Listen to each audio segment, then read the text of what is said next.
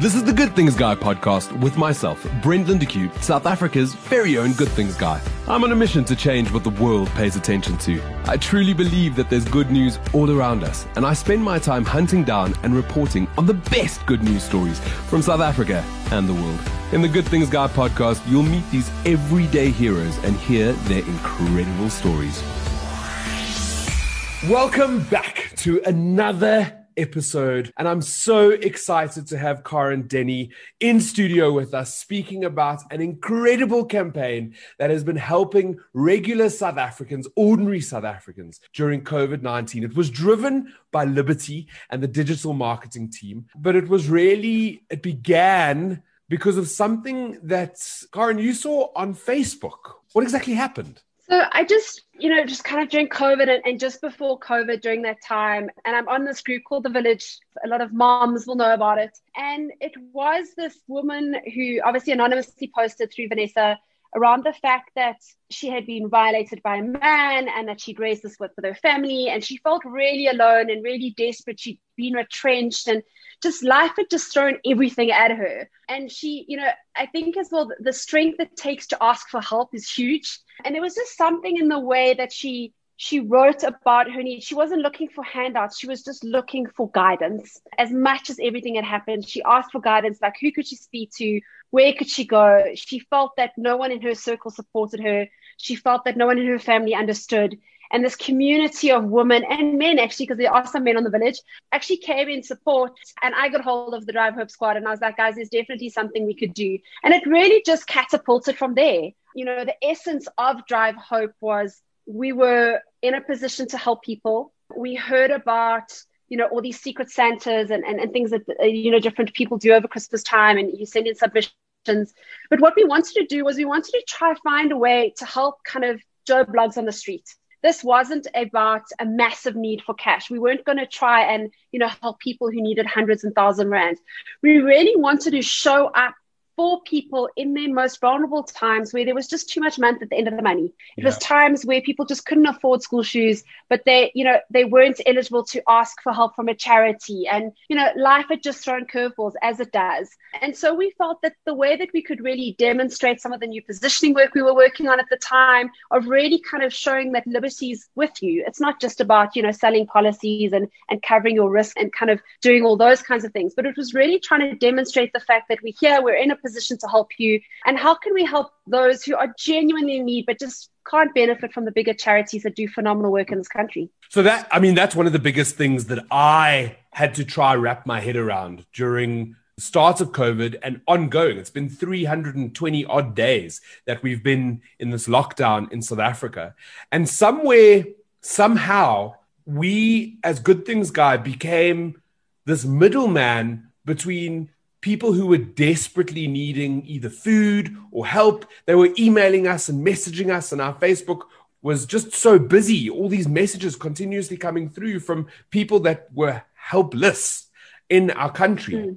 And that's been one of the biggest things for me to wrap my head around, is how much need there is. I mean, you said a couple of seconds ago about too much month at the end of your money, which is exactly what it is. There are people, and I'm sure there are many people that are listening to this podcast right now who have family and friends who are going through really traumatic times, that perhaps they've lost their jobs, they've lost their incomes, and they're not talking about it. This is not something that we openly discuss. And for you, 100%.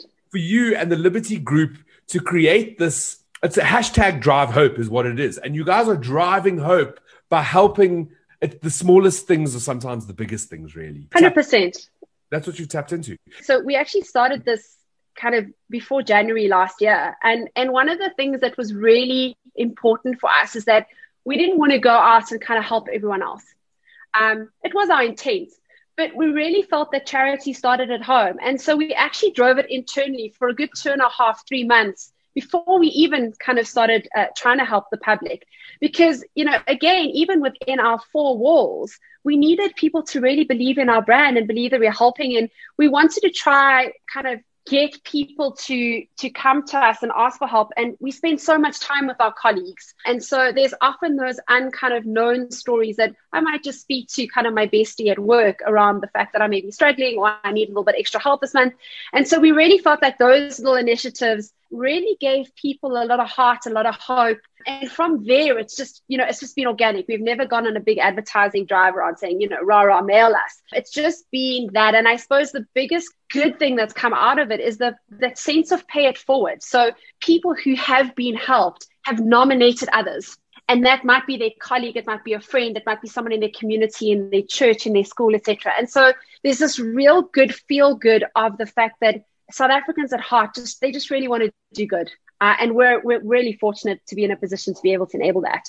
I want to ask what has been like and I know we spoke when we started the show about the initial post that pulled at the heartstrings. So I'm going to ask what has been another story that has come out of this. But before I do that, I need to add this in. So you talk about pay it forward and you talk about South Africans doing good and how they really want to do good. A big brand in South Africa tweeted, and they pulled me into the tweet about this restaurant in Springs that gives away like a pay it forward campaign where they stick the receipts on the wall. And I was like, wow, that's incredible. I need to write about this story. That's absolutely epic. And I did a bit of research, and it was in fact Springs in Los Angeles. I didn't even know that there was a Springs in Los Angeles. But then I thought, who knew? Why is this not happening in South Africa? Like, why are we not helping each other? Why are we not going into restaurants and paying it forward? And I landed up finding a place in Fourways that actually does it. And when I put up the post that I would be writing about it, there was this almost backlash that I got from readers going, there's no way that would work in South Africa. There's no way that people would allow paying it forward to become a thing, or they would abuse it. And I interviewed this coffee shop, and let me tell you, the way that, I mean, he even said when he started the Pay It Forward campaign that he thought it would be abused, that people would come in and grab free food every day, and they haven't. And I think it could almost be the same for you guys, that you've seen, has there been abuse? Have people tried to take advantage of this beautiful idea that you came up with? To be honest, Brent, no. And I think this is the fascinating thing about us, and it was one of the core insights when we started working on this project, was the fact that it was kind of during the time of the Rugby World Cup when we all got swept up in the furore that was that. But I think in South Africa, it certainly kind of challenges me daily. We have so much mismanagement in government. We have so many negative news stories that kind of break our airwaves all the time. And there's every reason to believe we kind of, there's no rainbow at the end of it. And yet there's always these stories of humanity and of hope. And it really was a thing of going, people are doing rad, good things every single day. The difference in South Africa is that we generally don't stand on our soapboxes and shout about it. And so even in this program, I was really clear with our partners around the fact that we needed that sense of humility. This is not us going out like, look at us, we're awesome because we're doing this. That's not what we want. We want people to recognize that at the heart of why we're doing this is because we're really good people and we have the means to try help. And that has always been our driving force. And if you look at it and if you really want to find good stories about humans doing great work, troll Facebook, because I promise you, there are so many organizations and humans and individuals in their communities that are doing good, whether it's that their kids make sandwiches every weekend to go drop off at the corner, like we all kind of did at lockdown. We ended up buying a whole lot of groceries and just kind of drops it off at the guys waiting at the road and stuff. There are all these stories that keep going kind of round and round and round. And yes, I think there are going to be times of abuse. We personally haven't felt it. We have a very strict vetting process as well, very strict criteria that we try to stick to. So, from that perspective, we haven't been caught. We're obviously super diligent with it. But I genuinely believe at the core of South Africa, which makes us different to everyone else, is this ability to still believe and to still believe there's good in people and there's hope. And if I can just do one little thing to make someone smile today, then actually I feel really good. And that's where the Drive Hope Squad, it's a group of about 8 people in the team, are phenomenal. They phone people up. Oftentimes you'll get like, oh, stuff got stolen. Please, can you give me a flat screen TV because I need to keep my kids entertained? And whilst we recognize that need, that's not at the core of what we're doing. So what we did in that case was we actually went and we treaty doored their entire house so that their stuff didn't get stolen moving forward. So we really go back to the core of who we are. We're focused on humanity. We have some driving forces around what kind of constitutes where we will help, things around humanity, the education, being able to have food, water, a roof over your head, warmth, those kind of basic needs, which we actually take for granted in many of our situations, are things that people are struggling for. And those are kind of some of our driving forces around where we try help. We've also been quite strict around trying to give tangibles. So very rarely do we give money because we would rather buy the stuff for you. But then COVID hits and our whole team had to pivot in terms of how could we still make Drive Hope happen from the safety of our homes, because we certainly didn't want to be seen to be flouting the rules and kind of going against government's restrictions either. So there we partnered with a wonderful organization who helped us with food vouchers and the ability for us to actually pre-buy a whole lot of vouchers for people to go and buy food and necessities and that. So during COVID, like you said earlier, the biggest need was food. And I think what struck me the most was, despite so much great work being done by organizations in this country, by humans, by individuals, by communities, by neighbors, there is still this overarching constant need to please help me feed my family. And that for me is really sad in terms of the fact that people are just clamoring for food. It's heartbreaking. And I've been on the receiving end of those messages of people who are desperate, who are incredibly desperate. So I need to thank you for the work that you do. But I have to tell all our listeners that Karen wasn't lying when they said they don't speak about what they are doing. It's taken me about 6 weeks to get this incredible human being on the other side of a microphone, because they're busy doing the actual work and they're not standing on soapboxes and talking about it. So, the stuff that you're doing is absolutely phenomenal. Something that you said, which I actually didn't know. I thought that this was started for COVID. This was started before COVID. So this was just Liberty being nice. Absolutely. It's probably been 1.5 years in the works. It actually started from a big piece of branding that we did in the CBD. As you know, the CBD is quite run down, and we were trying to find ways to uplift the CBD and uplift the area around us. And we put a big billboard up in the Southern Life building, and we did this massive big installation of lights and cameras and kind of illuminations. It was really cool. And it was really around this thought about how could we be a beacon of hope to South Africans. And when we started, kudos must go to my team at VML. We sat and we brainstormed around the fact that how do we be this beacon of light? How do we actually show that Liberty's kind of leading from the front? But we were very clear that we actually needed to do it within our community first. And only then could it spread out. We certainly couldn't go out and say, hey, South Africa, here we are. We really needed to show tangible proof points of us actually doing good and being decent humans within our community, within our surrounds, and hopefully that news would spread organically. From being in agencies, everyone's like, oh, let's be viral. And this was one of those things. One of the worst brief ever. One of the worst things. Let's go viral. Exactly. And, for me, I believe these kinds of initiatives, those initiatives that do go viral, are things that are grown organically, that are grown from a good place. And if we just look at how we've grown and the coverage we've received and the good that we've done and the lives that we've impacted, it just really gives you a warm and fuzzy feeling. We wish we could help everybody, but unfortunately the money is finite, and we certainly try find ways to help as many people as we can, as opposed to just kind of focusing on one cause, because we just kind of feel that that's more important to show that no need is unaccounted for. I mean, we've done simple things of making sure we've sorted out school shoes for the year. We had a case last year where we helped a woman with sanitary wear for the year. These are basic needs that I certainly took for granted before I started seeing these requests. And the fact that, people don't have basic water, food, sanitary wear just to get through life is just crazy. So we've gone from really small kind of acts of good, and we've done a couple of really, bigger ones where we felt that they justified, and we contributed to someone who needed a new wheelchair to get around to do their job. So, those are the things that when we look at all of it, and we really try help as many people as we can within our means.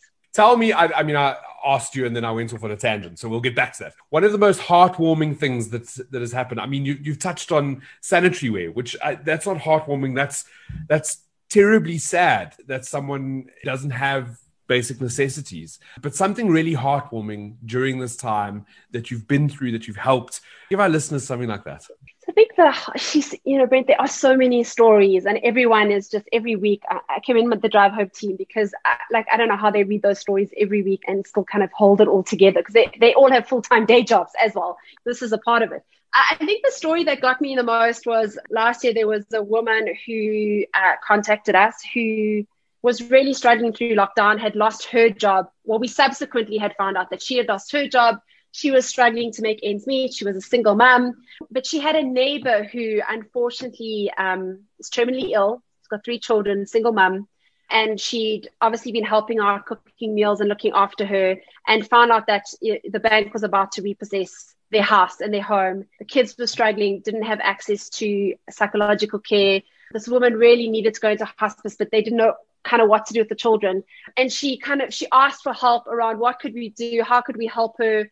And for me, it was so heartwarming because it actually only came out probably around the 6th or 7th phone call around the fact that this woman herself had lost her job during COVID, and that she was a single mom, and how she had put her needs and taken what she had to help this other family.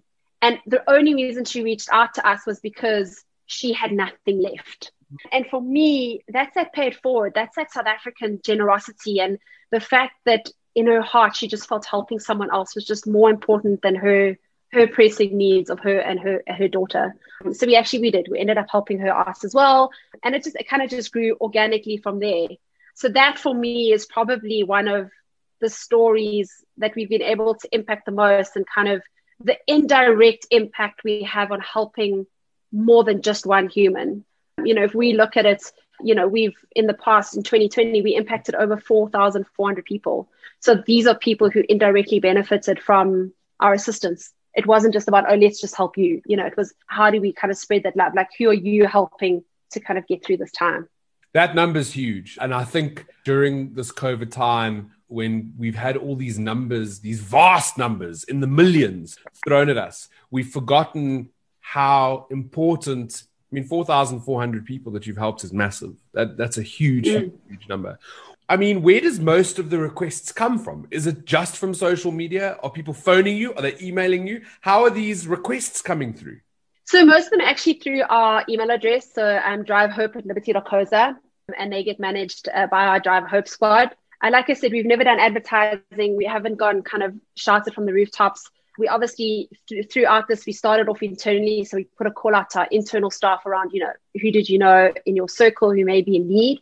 And then it's just grown from there. And it's actually fascinating how we haven't put out a call for it. I think we've done 1 or 2 press articles or social media stuff. And we particularly did it around Nelson Mandela Day and the 60-day initiative, where we committed to 60 acts of kindness. And that was the first time we'd actually put the email address out. And so it's just actually gone organically, in terms of people continuing to submit requests to us. During COVID itself, and obviously this whole lockdown, I can tell you that over 50% of all funds that we've allocated has actually been to the provision of food and the provision of basic supplies. And that is just enormous if you look at the gravity. So I think what's really helped is that people aren't coming to us asking for, I use these flat screen TVs and a new car, and they're really coming to us for basics. And I think that's the most heart-wrenching of it all. School fees, food, water, shoes, clothing, sanitary supplies. It's insane that people have to beg for what really is basics to survive. The biggest thing that I've learned many things over lockdown, but the biggest thing is that community is the backbone of society. And the way that we rise is by lifting each other, really. And this project that you came up with before COVID hit, that you've implemented and that you're still actioning, is really massive for South Africa and for South Africans. And I just want to applaud you and the team and thank you for I'm sure you've got a day job. Like, this is adding on to what you need to do. And just before we started the podcast, you and I were talking about how tough it is. We're working 16 hours a day sometimes because we're working from home and we're stuck in front of our screen. And you're still finding the heart to help and give back, you and your team. So I just want to thank you for all that hard work you do. And if you can just give us that email address again for some of our listeners, maybe they maybe there's someone in their own lives that they want to help or feels could benefit from the help that you're offering. 100%, Brent. It's drivehope@liberty.coza. You know, one of the most phenomenal things for me out of this is it's not a once-off campaign, guys. It's not, we thought it was a good thing. We obviously launched our new positioning last year about being in it with you. We want to be humane. It's all about humanity. This, you know, when we sat last year in strategy and budget discussions, this is a program that's continuing. This is not a once-off that we did in 2020 or during COVID. This is something that we've secured funds. We will be continuing the program as long as we absolutely can. And I can tell you we committed to it for 2021. So it will be running throughout 2021 as well. That makes me really excited. And I think there's going to be a lot of people that are going to be a little bit happier, have a little bit of weight removed off their shoulders. We're all going through a horrible trauma right now. And I tend to tweet this quite often, but we don't talk about Fight Club because the first rule is you don't talk about Fight Club.